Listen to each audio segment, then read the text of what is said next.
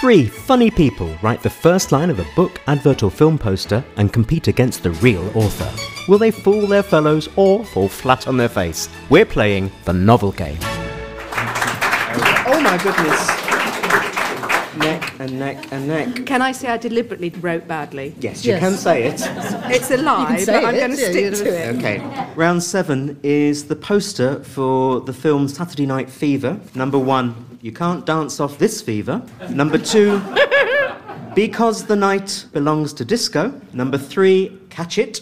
Or number 4, in a world of cool, one man is ice. And Fenella, plump now. Well, it can't be catch it because it sounds like catch it. It can't be that. As usual, it's the one that plods because the night belongs to disco. Okay. Robin. I think it's catch it. I do. I think really there's something do. so, yeah. I thought about it. Yeah. Okay. And Marion. I like catch it. Mm-hmm. Yeah. Catch it. Well, I always have a little baggie with me. It's fine.